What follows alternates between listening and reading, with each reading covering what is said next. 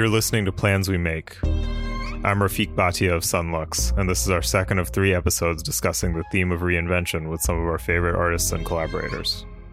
Today, I'll be talking with the legendary Bill Frisell, a musical force who needs no introduction. Simply put, Frisell is my favorite guitarist on the planet, and his unmistakable personal approach has been a North Star for me, and it's a major reason why I play the guitar today.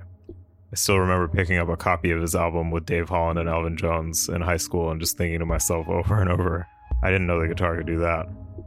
In the years since, after having the honor of meeting him and watching him create, that awe has only grown deeper. I had the honor of speaking with Bill recently, and this is what we discussed. Mr. Frisell, how are you doing, sir? I'm good. Sorry, I'm running a little late. Oh no, it's all good. I don't know how else to say this other than to say that Bill Frisell is one of my favorite musicians of all time. Definitely my favorite guitar player on this earth. Oh no.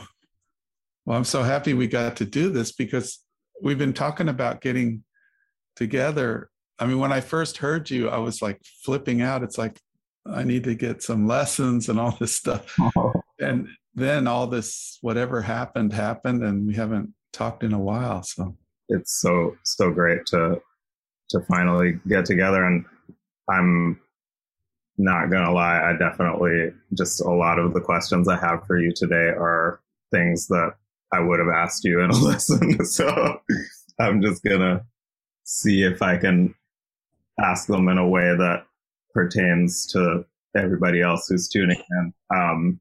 But the subject of this series of interviews that the three of us are doing for this podcast center around reinvention, loosely speaking. And I don't think we're going to have too much of a hard time staying on topic because it feels like you breathe new life or like a new spirit into almost everything that you touch. So, but I wanted to start by asking you some questions about a book of compositions that you released over 20 years ago at this point. Oh, wow. Yeah. Like anthology of your work that came out, I think in 2000, which I've been revisiting a little bit this week. And there's something that you said in the preface to that, which was that every time you pick up the guitar, at least 20 years ago when you wrote it, or sometimes at least when you pick up the guitar, it feels like you've never picked it up before. And I wanted to sort of see if I could ask you about that feeling. Is it something that's still relevant to you? Oh, yeah, definitely. I mean, I definitely, I know now I've been playing for however many years, it's getting close to 60 years I've been, but it's that there's two, of course I've been playing and I like guitars, like going home that's also at the beginning of all this pandemic thing, the first thing I did was grab my guitar and it just, okay, now I'm okay now for a minute, as long as I'm playing this thing. But at the same time, every time you touch it, no matter how far you've gone, it's still infinite out in front of you, what you haven't done. So it always feels that way, like I'm just starting at the beginning every day, and that hasn't changed really. I'm sort of wondering how that relates to something else that's in that preface, which was a quote that I think was attributed to Wayne Shorter, where somebody had asked him if he felt like the music flowed through him, and he said, "We flow through the music." And it's kind of like, I guess I'm wondering the extent to which at this point, as somebody who has kind of like looked at the instrument from so many different angles, what is exciting or feels unfamiliar to you these days when you pick up the instrument? That's what's so amazing about music, is everything every note, every song, every whatever it is you do, it presents a question or a, you play one note and then it's okay, well, what's the next note? Or you play, it's like, a tree. I say that a lot, like branches of a tree or the way a plant grows, it's like. Yeah, it's like every action presents a fork in the road. Yeah. And that there's infinite ways you can go and infinite answers to whatever that question is. And, it's like a conversation. The music will just randomly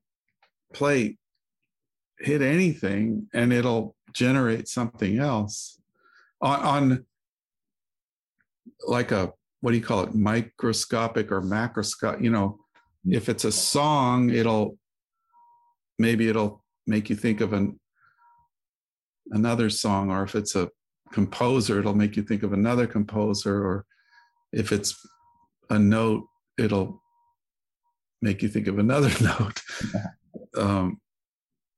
And it just keeps on going and going. I used to get, when I was younger, I thought, and I've talked about this so many times, I used to think I thought you practiced real hard and then you'd get everything together and then you'd just be in this kind of ecstatic state of, when I'd go hear my heroes play, it's like, wow, I want to be just like that. Like thinking that every time they played, it sounded as good to them as it did to me. And that's not, I realized along the way that that's not the way it works, I remember feeling the way that you just described myself. And one time you told a story about going to hear Bill Evans, and yeah, that was yeah. He came to Denver, right? And yeah. You were there for a week and going to hear him every single night. And then the last night you and your friends were leaving the club, like ecstatic about how great the music was. And you noticed that he was standing by himself in the parking lot and like his ride had disappeared or something. You like offered him a ride to his hotel. And what was it that happened exactly? Well, then, we said, we're just like shaking because he was just much larger than life, godlike, being to me. And we'd just been all week long, we've been flipping out like, oh my God, listen to, and then, so, to see him there, we're like, oh, Mr. Evans, we just can't believe what we've been hearing all week. And first thing he says, oh man, I just can't get anything happening.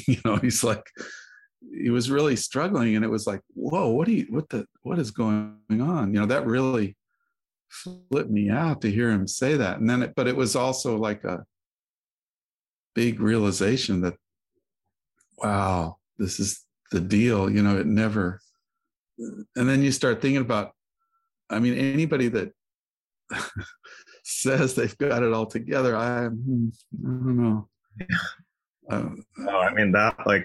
feel like that story probably saved me a few years of therapy or something, because I used to just get so upset, I just felt like it was like that part of the process was so like I was like letting everybody down by like not being more articulate through the music, or like able to like express the ideas or even understand what ideas to express. Like it was something that used to really bother me every time I'd play, and I'd get so down on myself. Yeah. I realized, a few years later, I was playing in this band with it was led by the drummer Marcus Gilmore. You know Marcus? Oh yeah, Like unbelievable. yes, I've never played with. That's he's another. I wish I could get a chance to just experience that for a second. Oh my God, it's just the craziest thing, and I couldn't understand why he had asked me to do it. Like I just every rehearsal we had. I feel like I've told Marcus this if he's listening. I don't know if he's listening to this, but every rehearsal we had for this band, like I was sure that it was the last one. You know what I mean? Like I was like, okay, like today, this is when he's going to realize that he could get something. Like I don't know why I'm here. And at some point, it was like really getting in my way, even in the situation. Like I was just feeling so bad that I don't think I was like being fully present in the situation, or allowing myself to even really access like anything that might be part of the reason why he'd asked me to do it. And at some point I was thinking about it, and I was like, you think that your that these feelings are like coming from a place of humility, but actually if you do truly believe that Marcus Gilmore is this incredible, great musician, don't you think that he ought to know who he's going to call to be in this band, and that was when it dawned on me that I should just probably stop worrying about this kind of stuff. And like, it's not, I don't know. Sometimes it's like, it feels like it's not up to any of us to decide like so much of what determines the situations that we find ourselves in, and it's more of to do the most that we can, give the most that we can. Yeah. I mean, it can really get in your. I mean, what goes on in our internally while we're playing, so often has so little to do with what the actual music that's coming out. You can. Well, I just actually got back from a tour, a first real tour that I've done in a long time, and how was that? Music was so great just to finally get to play more than one. Okay, it was more. It was a 2.5 week tour, and we were. Of course, there's all the travel hassles and all that, but to actually get some momentum going, and really every night was just great.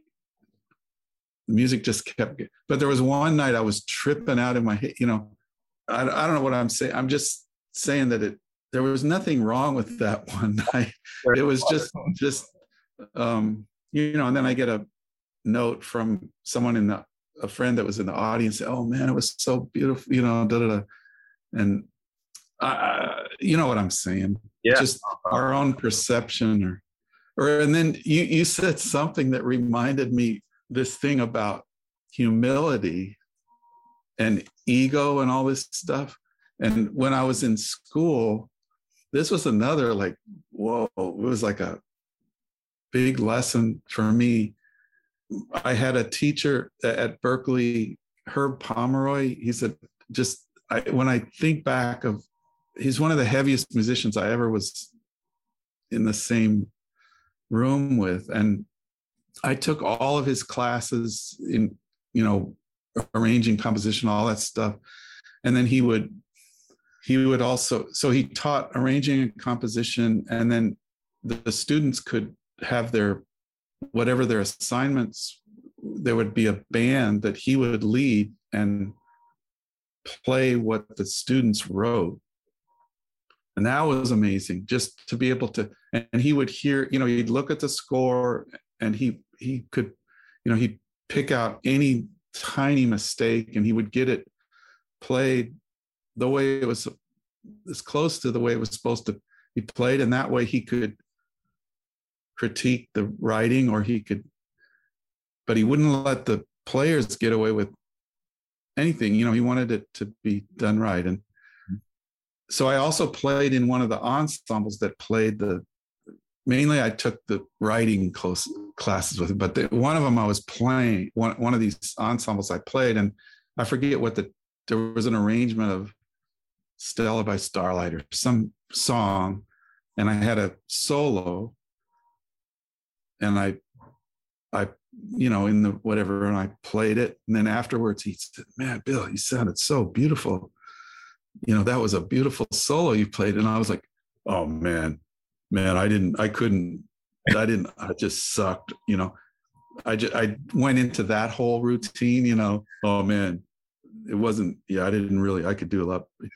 And he just came down on me. So, I thought I was being humble, right? But he turned it around. He said, so you're saying you know more about this music than I do? And yeah, exactly. Can't you take a compliment? You played some beautiful stuff, and don't give me that bullshit about you can't. That was happening, or so. I don't know. But it really, it made me think. I was trying to be humble and all that, but it was like actually I was. You know what I think you were sort of alluded to something. Yeah, there's a version of it. I think there's a version of it that people do as like a projection of humility or something. But there is like this in between where it's just hard to, when you yourself have like feel you can see that like infinite expanse out in front of you. Like it's hard to accept that anything about what like at least for me, like what little I feel like I know could possibly be worth anything, but like but yeah, like when somebody says something like that, it's coming from a place that whatever it was resonated with someone, and especially when it resonated with Herb Pomeroy, like gotta just let that be what it is, I guess. Oh my God. The music is definitely, it is, but that's where we have to get comfortable with the idea that we can't finish it, or it's just be in it and just do the best we can. Actually, the first time that I ever spoke to you, which I'm sure that you do not remember, was at the Village Vanguard in probably 2004 or something. You were playing with Paul Motion and Joe Lovano, and I came with my dad, and it was the first time I'd ever been to the Vanguard, and I was or something, and I'd been listening to all the trio records, and I was so excited to be there, and I thought I had some idea of what it was going to be like based on having heard recordings of the band, and then the live version of it was like just this completely different, like it, in the best of ways, like it was so much more, whereas like I had really fallen in love with like the sort of like the way that the recordings illuminated open space, and like were kind of like comfortable to like show absence as like beauty and stuff, like I was really fascinated with that stuff. And then coming into the room, like it was just like a lion roaring in my face, like so visceral and incredible. And there's one part where I think you were sort of like in duo with Paul Motion. You generated this like tangled world of loops and like this like whole like octopus like sound sculpture, and then you just let it play and walked off, and Joe walked on and played solo over top of it, and I'd just never seen anything like this, and my mind was on the floor in a puddle. And afterwards, you were walking through the audience. I didn't think that I could actually say words at a point, and I was just like, but something compelled me to stop you, and I was just like, Sarah, I'm so sorry to bother you, but that was the most amazing thing I've ever seen. I was just wondering, as somebody who's like starting out on this journey and just like getting into the guitar recently and stuff, if you have any advice for somebody like me. And you looked around the room, and then you leaned in like you were like going to tell me this really important secret. And you said, just lock yourself in a room and just play for hours. And then you smiled and walked away. I said that, or that's kind of mean. No, it was actually the best advice that maybe anyone has ever given me. You know, like it was, you know, I like, regardless of where it was coming from, for me, it was like, I've never forgotten that, because that has been one of the most fruitful things, is to just remember that no matter what exists out there in the world, you know, that's inspiring or that is awe-inspiring, you know, like that the source of all of it is like that there's no replacement for developing a personal relationship to music and spending the time on the questions yourself, you know, and spending time alone with those questions as opposed to like looking elsewhere for answers, you know. Yeah, like it's just evident so much in your work over the years as a guitarist and as a composer in all these different settings. Like it, even if that was like something that you said kind of offhand, that, you know, like it's just always stuck out to me how much it feels like you actually did that, you know.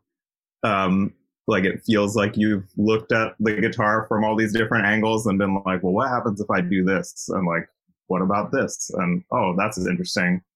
That makes me wonder what would happen if I did this. You know, like it's just like a very much like, and so that thing that you were describing at the beginning of this conversation about each action sort of like presenting another choice, you know, I mean, to me, that's just evidence of like this relationship that you've cultivated, being grounded in a lot of ways in that kind of like, you know, like that there's no excuse, in other words, for like, or no replacement, in other words, for that time spent working on something.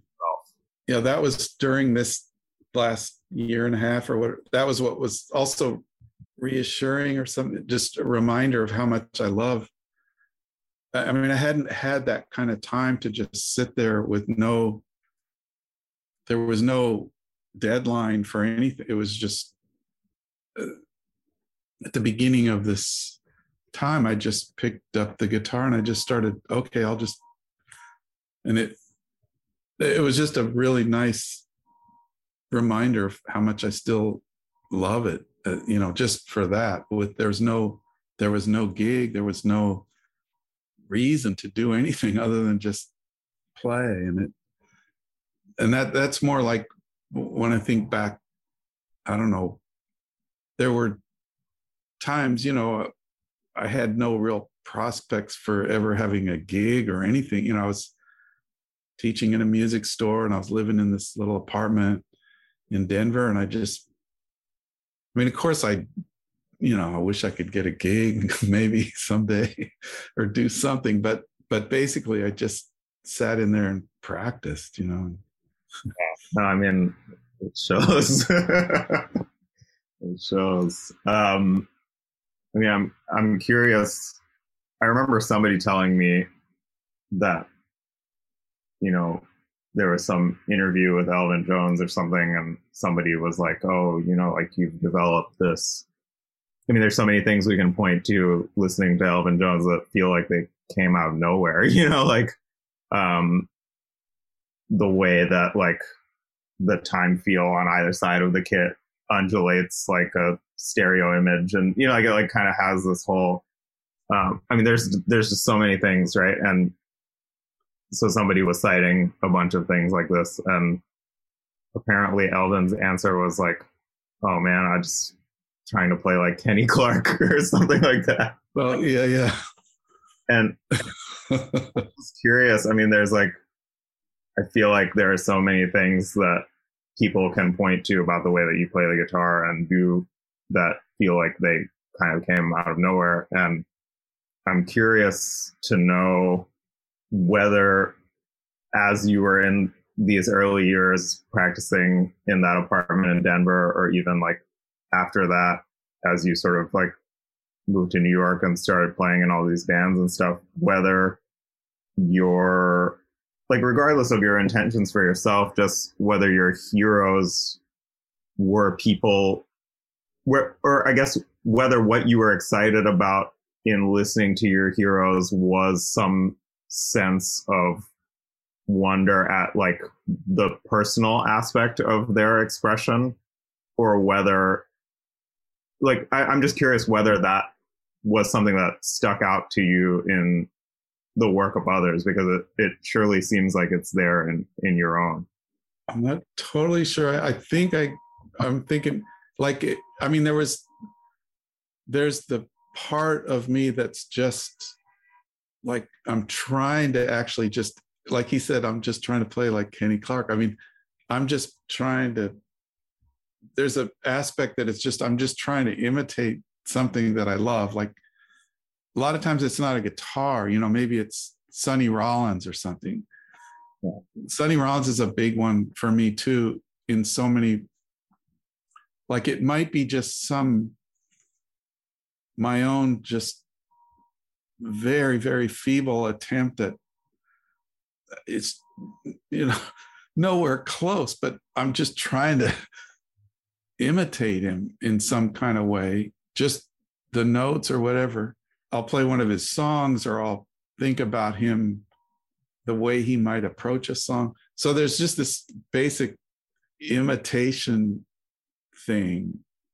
And part of that, maybe what comes out is just this skeleton of, I'm nowhere close to it. It's just some sort of gesture towards this thing that I can never get. And in that way, you know, I talk about that, you know, your limitations. Yeah. That's part of why we all sound the way we sound. You know, no one can just do everything. So that molds our own unique voice, I think.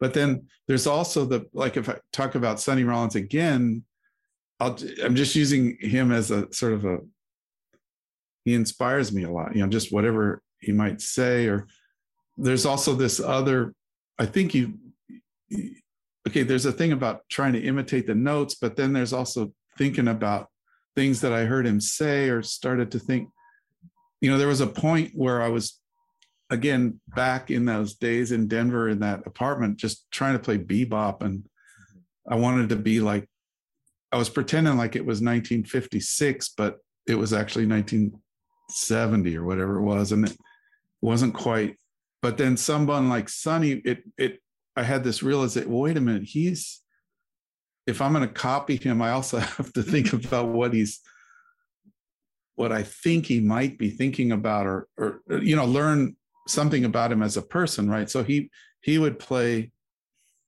Surrey with the Fringe on top, or I'm an Old Cowhand, or whatever tune. And then oh yeah, that tune, he probably heard that in a movie theater when he was 14 years old or something.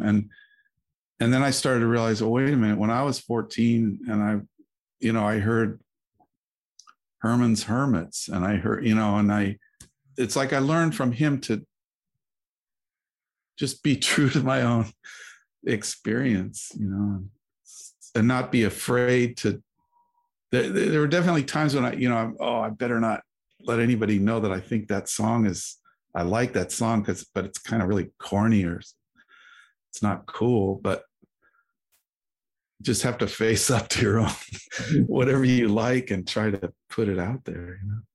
Well, yeah. I mean, it's interesting how much like self-acceptance has been a theme of this conversation. I think I don't know. To me, it's something that when you talk about this thing of like maybe reaching for something that feels like it's outside of the boundaries of what you can play or what your instrument might be expected to play. I mean, it's definitely been like one of the main sources of learning for me over these few years that I've been doing this. But I'm kind of curious, even still, where, you know, like certain aspects of the relationship that it just sometimes feels like when I hear you play the guitar, and even just like, I'm not somebody that is that has an easy time like watching the mechanics of music when I'm listening to it, but I recently like have tried to actually pay attention when somebody is doing something that sounds amazing, like how they're generating that sound, you know? And I noticed that, you know, like the sort of like the space, like proximity to the bridge of the guitar, or like the, I mean, I guess piano players like call it voicing, where like there's like the weightedness of different notes in relationship to each other. And I feel like in listening to you, sometimes it feels like there's such a sense of like terrain, or like the combination of different sorts of resonances and articulations that are possible on the guitar is so multifaceted and multi-directional. You know, like there'll be a harmonic that's ringing out that you like move the pick right next to the bridge to articulate, and then there's like these like 3 or 4 slurred notes that are all close to each other, so there's like a beating resonance in the interval, and that like you can just like grab a little 2-second snippet of your guitar playing and like hear all of these different ways to produce sound just juxtaposed next to each other. And that's not even like, you know, it's before you even get into the whole space of how you then take that signal and process it with electronics and all that sort of stuff. Like even just if you're playing an acoustic guitar, you're pulling so many different categories of sound out of it that it feels like it can take on this sort of thing where it's almost like 4 or 5 people doing a little thing, but then together it sounds like a composition. I'm sorry if I'm rambling. I'm just find a way to describe the thing, you know? I mean, it's nice to hear you say that. It's like a compliment, or I think that has something to do with the way I'm thinking. I mean, you know, I don't just strum a chord. I mean, I do, you know, and I'd like to be able to also. That's a whole lot. Just to play the guitar, I'd like to be able to play the guitar well or good or what. But there's the thing about thinking of it more like an orchestra, or, you know, every string, every note on it has a different, you know, there's a number of ways to play the same note in the same octave or whatever, but each one has its own. There's so many tones within. So I guess I'm not even sure how, it's weird that you're saying this, because maybe it's something that I'm hoping for, and I guess I'm conscious of doing it, but I mean, I'm trying to think of it like more like an orchestra, you know, like, okay, this note has, this is a real strong, or just, there's so many possibilities for dynamics and articulation within just a phrase or talking about. I mean, I never really studied formally counterpoint in school or anything, but I'm thinking that way a lot. Like, talk about when one note is a question or a phrase is a question, and then there's an answer, and then I guess there's sort of this instinctual way of, that's what's happening when I'm playing. It's like, well, there's that, and then, okay, there's a little answer there, and then this, and then boom, and then. Yeah. I mean, you describe maybe something that I'm hoping to do, I guess. I think you're doing it. You're doing it pretty clearly. I'm just I'm curious because that feels like such a departure from what guitar players in the era that you were just describing, having been so interested in, were doing. Like, I'm wondering, because on some level it takes courage at some point to make the decision to approach something differently than you hear other people approach it, like there is the thing that you're talking about limitations and feeling like you're not able to do something in a certain way, so you choose to do it in another. But what you just described about that specific aspect of your playing feels like it's rooted in a desire to actually have it sound like something else, Yeah. I still remember there was one time that I came to hear you play with Ron Carter and Paul Motion at the Blue Note. And I came with my mentor, Billy Hart. He was like, hey, this kid has all these questions. Like, can you answer some of them? But I remember asking you that day about orchestration on the guitar. And I was kind of getting at this topic, because I was curious to know how you had sort of been thinking about this. And I remember you referred me, I was actually surprised because you referred me to this compilation that was called Hittin' on All Six. And it was like a compilation of guitar, like jazz guitar recordings. And I think there was like some George Van Epps on there, and there were like a bunch of really amazing stuff, but it all departed from what I was just describing to you, in that like there was like this sort of baseline pianistic sort of treatment of the guitar, I guess, like where it sort of feels like, and there's like so much intricacy in all the choices, and like everything's weighted really precisely, and it's not just like all the notes are even or something like, there's like so much to mind-blowing stuff to unpack in those recordings. But it also, there feels like there's this like underlying thing that's different, where like it's almost like you're starting with one principle sort of even, so that you can then like spring off of that into like different weightings. But the underlying thing is treating the guitar is sort of like standardizing an aspect so that you can then push it in different directions from there and have that ground to jump off of or something. At least this is how my like small brain is like interpreting what's going on. But, whereas like it feels in your playing in relation to this question of like hearing or imagining the guitar as an orchestra, that there is almost an opposite sort of embrace of how multifarious the instrument's tonal possibilities are, and how that can be like a strength, or like a really exciting aspect of it is that you can have all these different kinds of these like all coexist with each other. I'm just curious about how that came about, because that's definitely one of the things that when I first heard you play the guitar, I was just like, I've never heard anybody do this like this before, I don't know if there was this, like I told you, there was this time when I was just really fixated on that. Jim Hall was a Wes Montgomery, Grant Green, Kenny Burrell.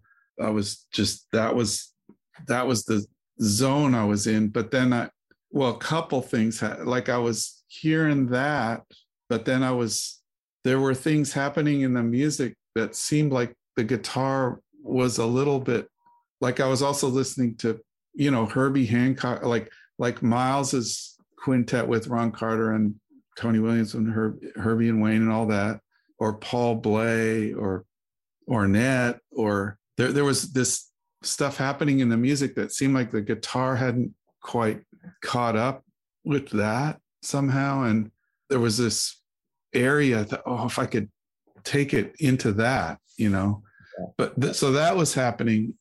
I don't know if it's even totally true what I'm saying, but it just felt like there was this uncharted, I could start to see this uncharted territory where the guitar hadn't really been, still using that language. But then at the same time, what was happening was I was starting to let in because I what got me going at the beginning was the Ventures, and then the Beach Boys, and then the Beatles, and the Rolling Stones, and Jimi Hendrix, and all that, which I'd sort of pushed aside. So at the same moment, I was like, wait a minute, this is ridiculous for me to shut out that whole. So then it starts getting into like, even just thinking about just the instrument itself. I mean, forget about like if you have a trumpet or a piano in your imagination, that's one thing, or an orchestra. I'm trying to mimic that sound, but just the guitar, there's Segovia and Derek Bailey and Jimi Hendrix and Wes Montgomery, they all are playing the same instrument, tuned the same way. And it's like, holy, you got to be, and if you let all that in, then the colors are it's outrageous, and there's no reason why they can't happen. Maybe there's a way to get them all to be happening at the same, to coexist. It doesn't have to be one. It's not like you have to play like Jimi Hendrix now and then play like Jim Hall then. There's ways that it can all interrelate.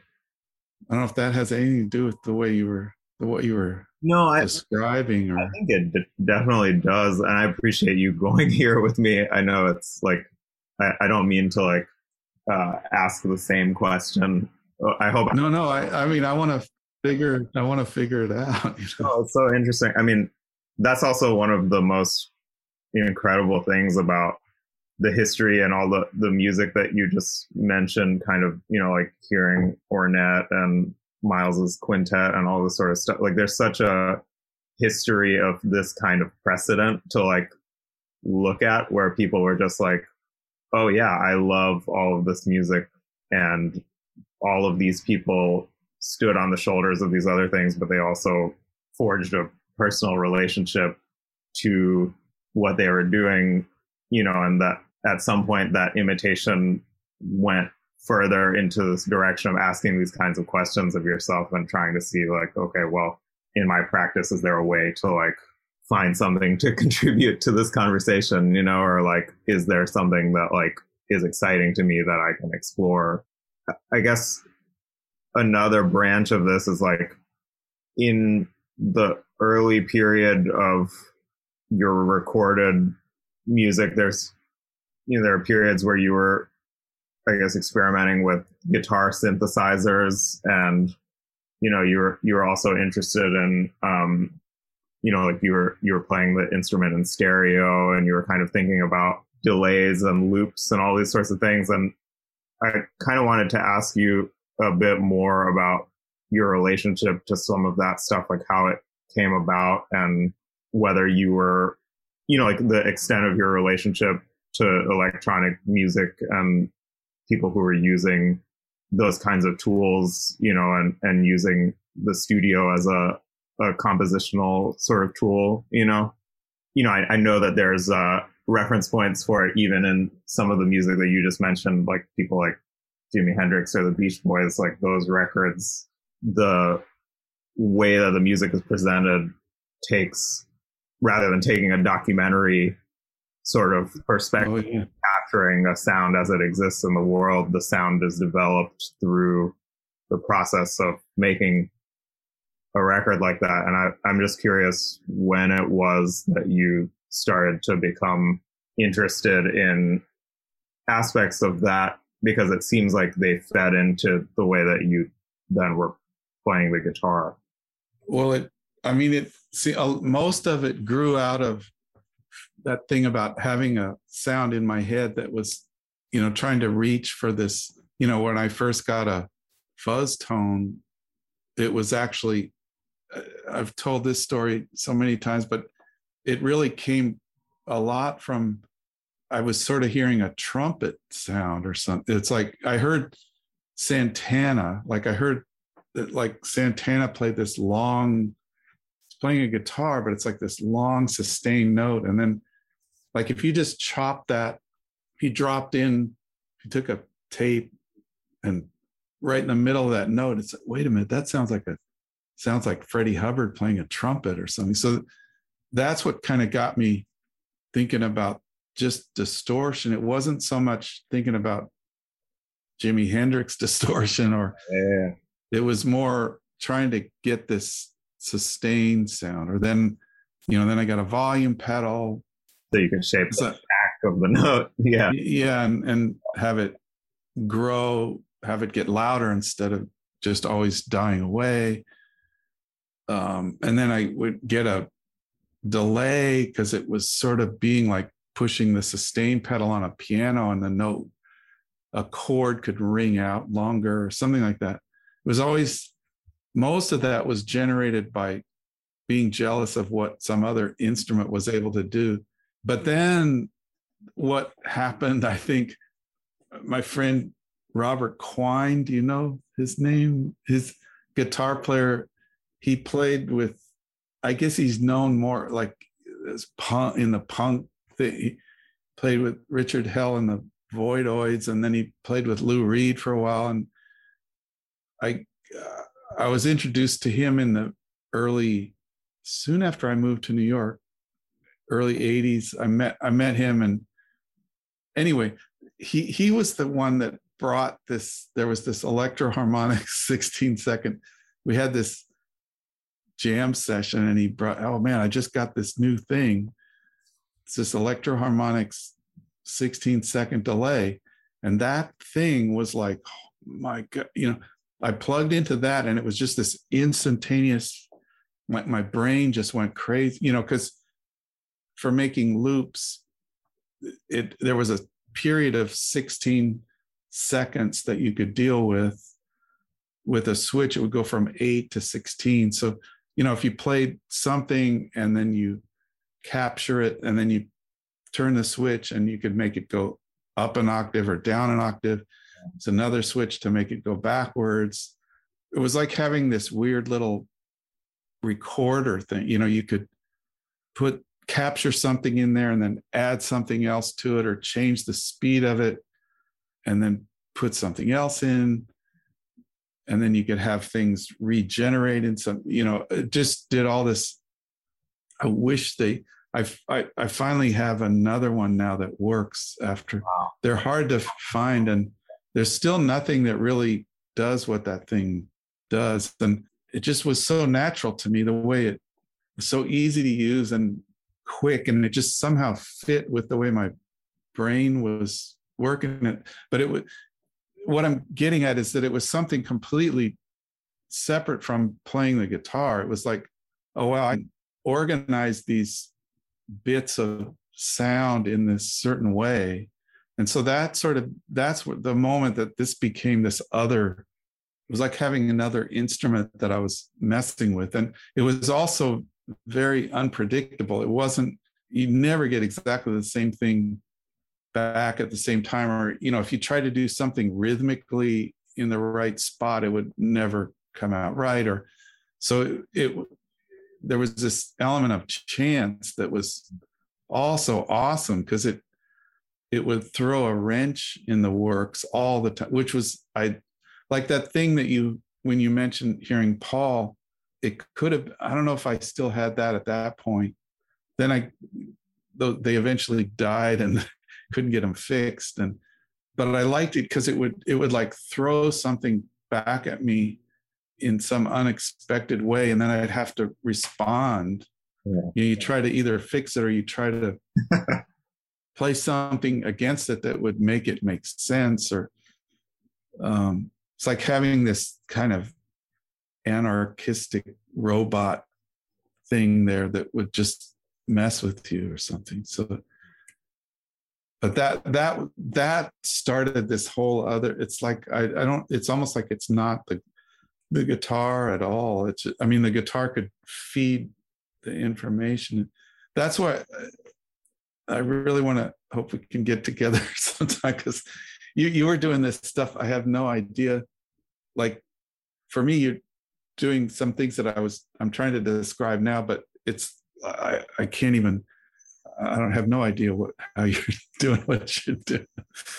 So I'm trying to be like you, man.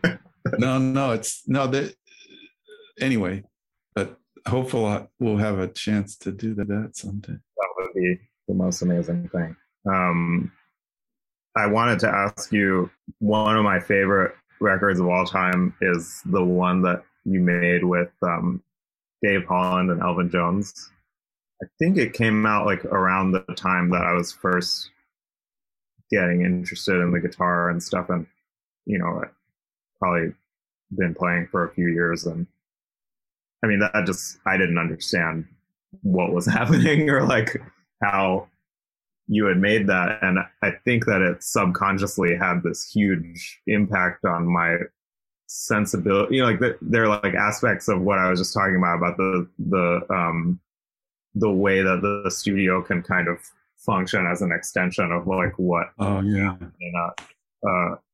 It sort of like was part of what set me off on this obsession of like trying to find ways to bring that back into like the way that you end up playing with other people, or like to bring that sort of world of sound back into the improvised space, you know? Because I remember hearing it and I just couldn't tell like what had come first or how things, like what had been there originally, the line between like what happened in the room that day and what I was hearing. Like I knew it was somewhere, but I didn't know where it was in the best of way. You know, like it just all felt like this outgrowth of what was there. And it's still one of my favorite things. Like the version of Again on that record is, oh yeah, it's just anyway. I could go on about it. Yeah, that's wild. That I have to go and listen again, because there were places that actually that Again, that's, I don't think there, I'm not no, I have to listen. I don't think there's any overdubs on that, but I'm not sure. Well, or are there? There's acoustic guitar. Oh, there is. Oh, okay. I'm sorry. Okay. Yeah, because there, I did. Yes. Yeah, so, okay. That's fine, but there's, yeah, there's definitely some other stuff. Oh, okay. Yeah.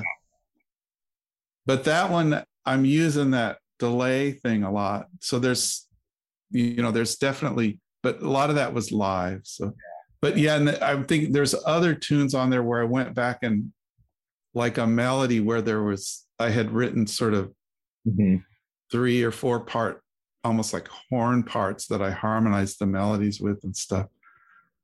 That was such a incredible to get to be with those guys. You know, I'd known and played with Dave a little bit before that, but Elvin, I just barely, actually Paul Motion introduced me to him one time. I shook his hand one time a few years before that. That was all. And then Michael Shreve, the drummer in Santana, he's a friend of mine from Seattle, and that's how he had it in his mind that he had known Elvin. I love this story about him meeting Elvin. So Michael is like, he's just a couple years older than me. I never got to see Coltrane Quartet, right? But Michael, I guess he was in high school and he wanted to see John Coltrane's Quartet, but he was too young to get in the club. So I'm not sure if I should check these facts with him. I might have, but the basic thing is he snuck in. Right. My memory is that he actually climbed in some window and dropped down into the bathroom so he could get in. Somehow he got into this back room of the club, and I can picture this kid just sort of dropping down on the floor, and he looks up and there's Coltrane and McCoy and they're all in there. And it's like, hey kid, what are you doing? And he, I really want to hear the music. And so they invited him in. That's where he met Elvin for the first time. And they became friends. And, and then a few years later, he's playing with Santana, and they keep their friendship going. And however many years, 25 years later, he gets it in his mind that I should play with Elvin. So he was the one that really hooked up this whole, you know, it was an arranged, I don't think Elvin knew who I was or anything, but thanks to him, I got to play with Elvin. But it was such a brief, I had gotten together with Dave to go over some of the music, and everything was going through Elvin's wife. So, you know, she wanted to make sure that, you know, she was really watching out for him. You know, he's just going to be at the studio. We got 2 days in the studio, you know, and blah, blah, blah. So we get to the studio the first day and setting up, and, you know, time is, let's see, where is Elvin? You know, he's not here yet. And we've only got 2 days, and time kept passing, and it's, oh man, we better. So we call, and he says, oh man, I thought it was tomorrow. You know, he didn't. So then he rushes over there. We barely had, the first day was almost just setting up and maybe did something. And then we had the second day to play. So it was just, you know, it was a few hours with him, but he was so incredible, the openness and willingness to play this music. And I mean, so that, you know, people have this, why did you play, you know, I played that Stephen Foster song Hard Times with him, and I got some flack for that from a few, you know, how could you dare ask Elvin to play this stupid folk song or whatever, you know? And I was like, well, man, you weren't there, you know. He was so into it, you know, because I was thinking about, before the thing, I was thinking about his, you know, he plays the guitar too, right? And the whole blues thing that's in his, anyway, he was just super. He said, wow, you know, he was talking about Big Bill Brunzi, and he said, yeah, I did these gigs with Pete Seeger and all this stuff, you know. And I mean, he was talking about playing with Duke Ellington, and he played with Pete Seeger too, you know, and he was open to the whole thing. I just can't believe I got. And then we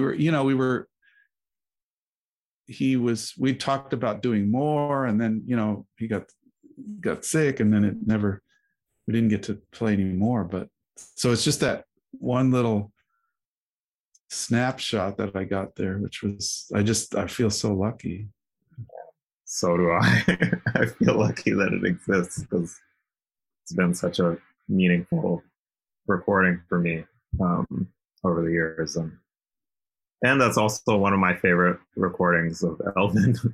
Wow! And there are so many incredible ones, but that one is really special, and I just think it's really cool that he was also, you know, like that there's a recording of him playing in a setting like that, that's so beautifully captured and stuff. Like I feel like there is one aspect of it in particular that I remember when I first got like a set of really good reference monitor, you know, like studio monitors to be able to like, oh wow, sound design and stuff, and I set them up, and that was like one of the first things that I played, and I was amazed because all of a sudden I could hear all this stuff that I had never heard in the recording before. Oh wow! The things that I love about it is that you can hear Elvin like vocalizing the whole time. Like it's oh man, really, really audible. Like you can like hear everything like about how. I'm gonna go back because I haven't really listened. I don't go back, and that, you know, again, that's my friend Lee Townsend, who's produced so many of my records. He was in on that, you know, and Joe Furla was the engineer. You know, I've been so lucky to be surrounded by these guys that are watching. I mean, I can't take credit for any of that stuff. I've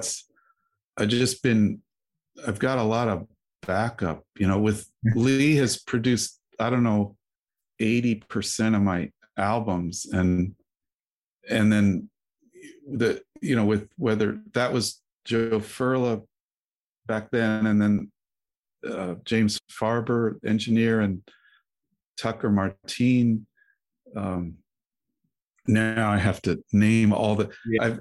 I've been lucky with Adam Munoz, Judy Clapp. There's like amazing like incredible engineers that I've been able to work with, and Lee is always there. Like he's sort of I don't have to work. Like he's like obsessively watching out for stuff, and so I don't have to think about it. I'm just trying to play, and then I'm not good at also not judging my own. Well, that sort of relates to what we were talking about before. Like, especially in the studio, it's so easy to get really crazy in your own head and not really know whether it's good or bad or what it is. So I trust him with that kind of stuff too. But I do get comment, like that people comment about, oh, wow, that record sounds really good. And I can't take credit for that part of it. I think there's a sizable aspect of that comes from just the sound that I feel like you can, because the source of all of it is like the sound of what came from. Well, hopefully. What you were just saying was bringing up some questions for me about your process in the studio in some of these situations. Like I'm curious whether there are like things that you've tried exploring in the format of like, just with the mindset of like how microphones and all these things translate what's happening in a space different than like the human ear might, and I'm curious whether there have been any like experiments that you've done in a studio setting that felt kind of strange, like in the room, but then when you heard how it sounded behind the microphones informed the way that you approached. Oh, wow. Thing. Wow. I'm not,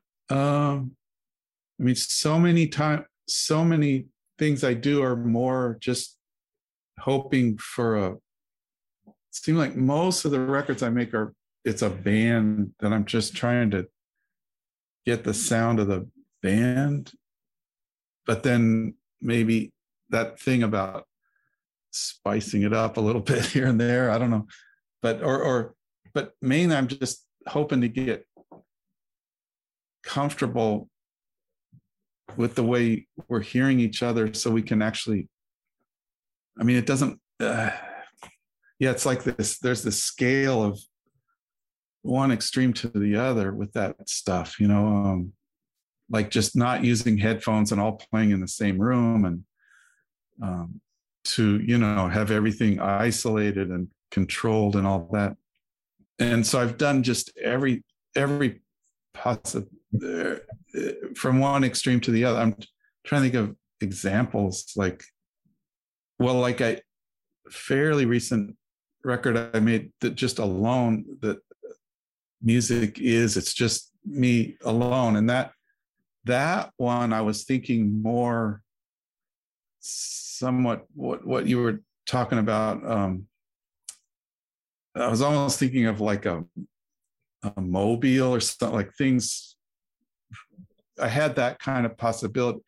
Some of it was just naked guitar, but then I had a lot of guitars in the studio, and I had different amps, and I had things that I could grab quickly, and things were set up so I wouldn't have to, anytime something came into my mind, we didn't have to, okay, now we got to set up a whole nother thing or do this, or, I could just, it could be super spontaneous in the moment. Like, oh, wow, why don't I add this or do that? But that one, I was really thinking more about the space where things, and we mixed it. Also, that was different. We mixed it as we went along. So the mixing was part of the composition in a way, where a lot of other times I would, go in with a band or whatever we play, and then we mix it sometime later. but this was everything, the mixing and the almost the writing to, I had written some new music, or was all really happening in a super integrated, the lines between the arranging and the writing and the mixing and all that was all just completely blurred together with that album. Do you in general tend to like be present when albums are being mixed and kind of be a part of it? Yeah. But that's where I have this sort of luxury with Lee, because my attention span and I could burn out real fast. I mean, I don't like to listen to myself over and over again. So what the process usually is, him and the engineer, like that one, well, it happened, last few records has been with Tucker Martine, and they also, they're super close friends. They've done a million things together. So when we mix, usually they'll do all this, Tucker will go through and whatever each track and clean up this and fix that, like kind of maintenance stuff. And then they start doing real mix, but I just stay out of all that. So then so they get something that they like, and then I'll come in.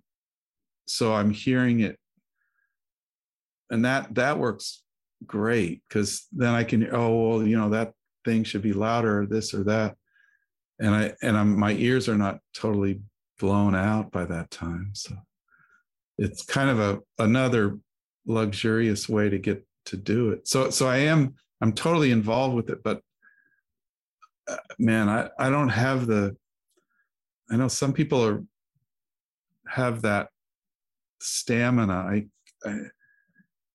I just burn out real fast if I have to listen to myself over and over again. Listening to anything over and over again.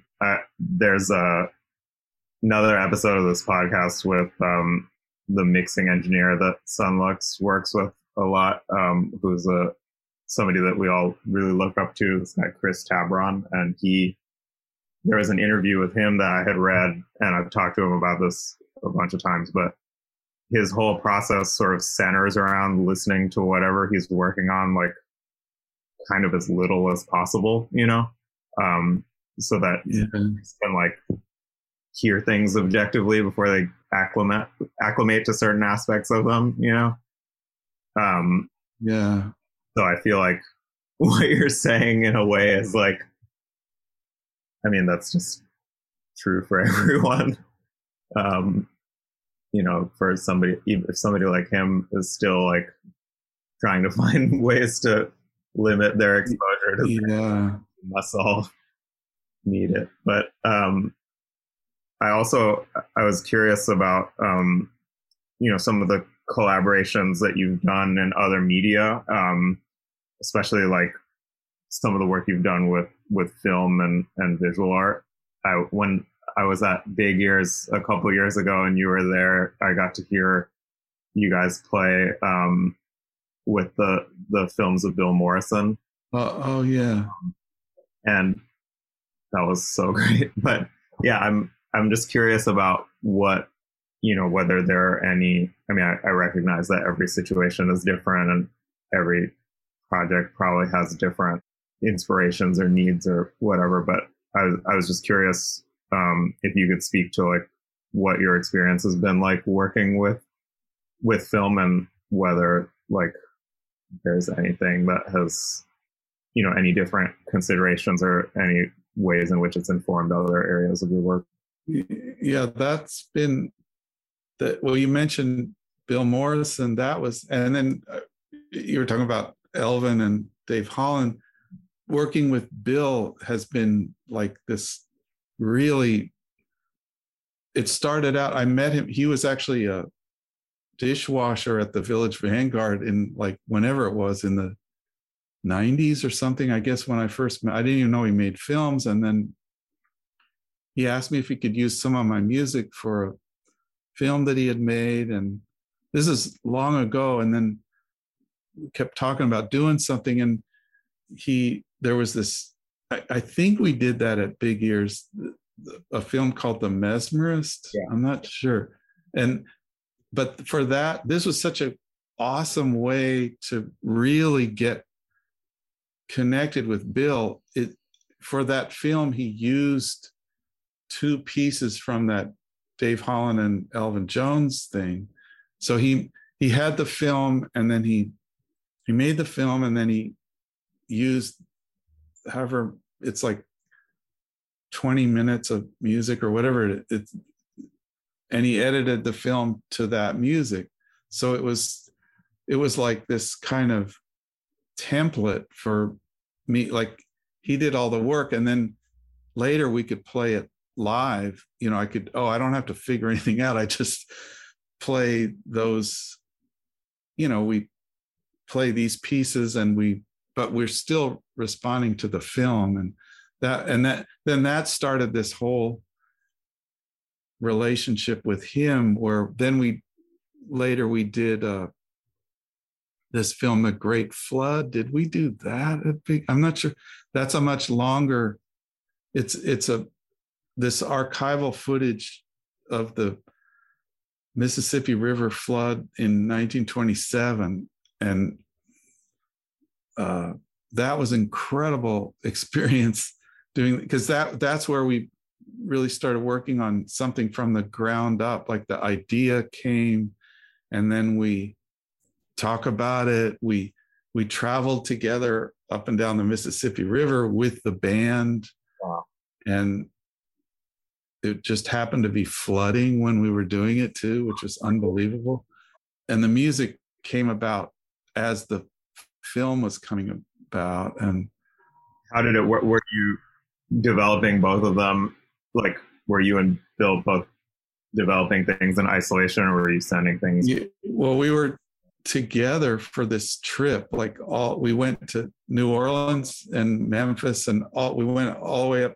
And the film, so he was gathering, it's all old footage from that time, and it's just this more of an impressionistic, well, there's literal stuff, but it tells the story of unbelievable, just devastating, horrible flood that just basically, you know, wiped out the whole middle of the country. And you hear about it in so many old blues songs or whatever, you know, and it had a lot to do with the migration of Black people from the South up to Chicago. And, you know, so it gets into this whole thing about how the music actually changed from rural to electricity and Muddy Waters, and, you know, coming from down there and then going up to Chicago and plugging in. And so there's this sort of that, it's a huge story, you know, but this film is not it's not like a documentary or anything. I don't know how to, but just to be able to do it, you know, was sort of working on the music with the band as we were on this trip. And then we'd have tapes, and, you know, we'd do a gig and we'd tape the music, and then Bill would edit, or he'd find something that made sense for whatever that music was. And so it was totally, you know, so many times you'll get the film and then you put the music on at the end or something. You know, it was just great to be able to have it be that kind of back and forth thing the whole way. But that's rare, the kind of relationship with him. I mean, I've done, the very first thing I ever did was these Buster Keaton films, and that was I had no idea, and I still don't know what I'm doing when I'm doing film music, but that was like just absolutely just like throwing paint at the wall and just hoping that something would be recognizable or something.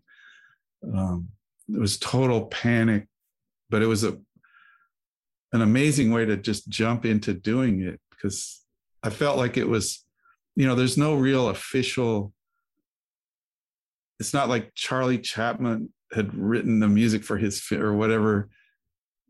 I felt like it was okay to, there wasn't any official Buster Keaton music that went with those films. I felt like it was open territory for me to just do whatever I want. And so that was where I first did it, and where I really I just learned so much by just complete haphazard acts. I wonder what this sounds like if it's with that. And then not long after that, Gary Larson, the cartoonist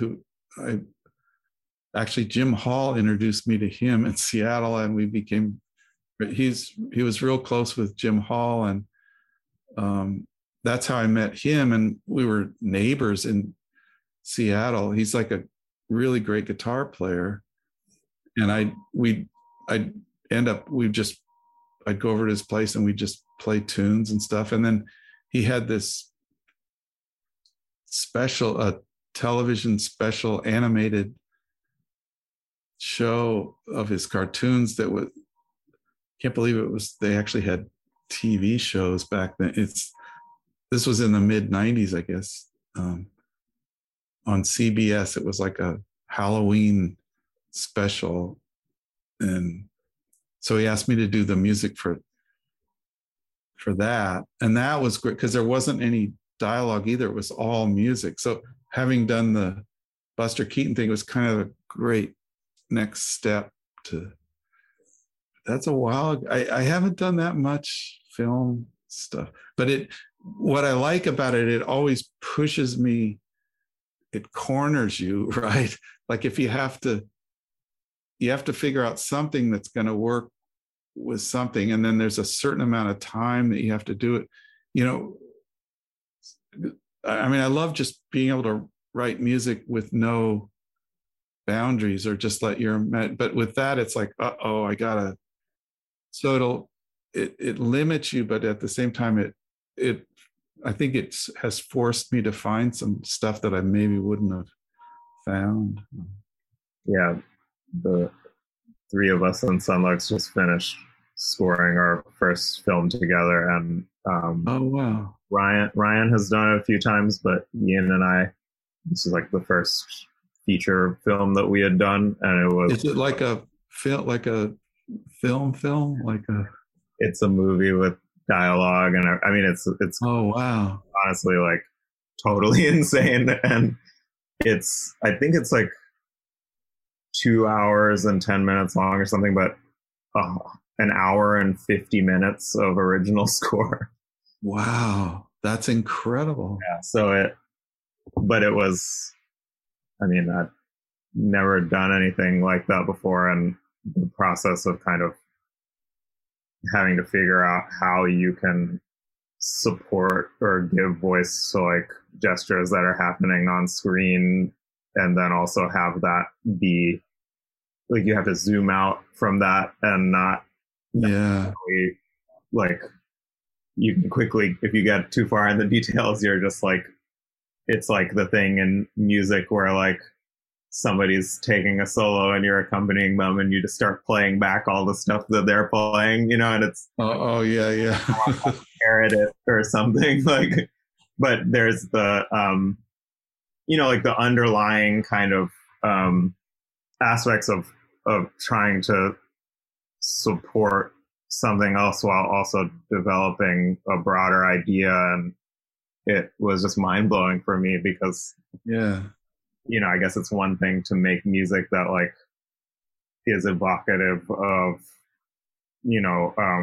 what people associate with like cinema and sound design and stuff like that. And then it's another thing to like make music when there's also a whole separate department of people who are doing the sound design, Oh yeah. doing amazing stuff. And like, so it was a huge learning experience for us. But I was thinking about that stuff that you did with Bill Morrison, just because there's so much, when I saw it, I enjoyed how like, even when everything it wasn't like every little gesture was tightly choreographed to the picture, but there were ways in which it would intersect and Yeah. sort of moment, like choosing the moments for that. And then another thing that the directors kept talking about was like waiting for like leaving space between the musical sort of like support for a moment on screen as opposed to having it land right with the realization, because like Yeah. you have to process what's happening in order to then feel the feelings you feel in response to that. And if you Oh, yeah. with the event, you're stealing the thunder from the visual, Yeah, that stuff is so interesting. And did you feel with the director you were on the same wavelength and everything like that? I mean, we got really lucky because even though it was so much music and it was all like very tightly, like we were like scoring it all to the picture, basically, like there's very little that we didn't actually write, like at the end of the day, that wasn't either in response to what was on screen or I guess some of it was stuff that we actually wrote before they even shot it, that they cut it, cut the picture to. Oh yeah, that's cool. Out of that, because they came from a music video kind of background. Like they'd done a lot of that sort of thing before they started making feature films. So music is a pretty important part of their process. And oh, that's awesome. Came to us for like really specific reasons. So it was cool that it was, like we were being asked to like at least be ourselves in that situation. Right. That's huge. Like, so you weren't being, no, that's awesome. Yeah, it was really great and just like a very eye-opening experience for me. And I just felt, the throwing paint at the wall analogy is pretty accurate. Okay, well, I won't take up any more of your time, but I'm so grateful to you for being a part of this and well, thanks for having me. Yeah, thank you so much. Thanks to the great Bill Frisell for joining me. It's a true honor to speak with one of the masters. Head to billfrisell.com for more about his work, and please try to experience his playing live if you ever get the chance. Plans We Make was created by me, Rafik Bhatia, and my Sunlux bandmates Ryan Lott and Ian Chang. It was produced and edited by Chris Jacobs. Special thanks to executive producers Michael Kaufman and Hannah Hauser for all of their support, and be sure to subscribe to Plans We Make wherever you get your podcasts. Next week, drummer Ian Chang will be taking over host duties and interviewing musician and collaborator Shara Nova. I'm Rafik Bhatia. Thanks for listening.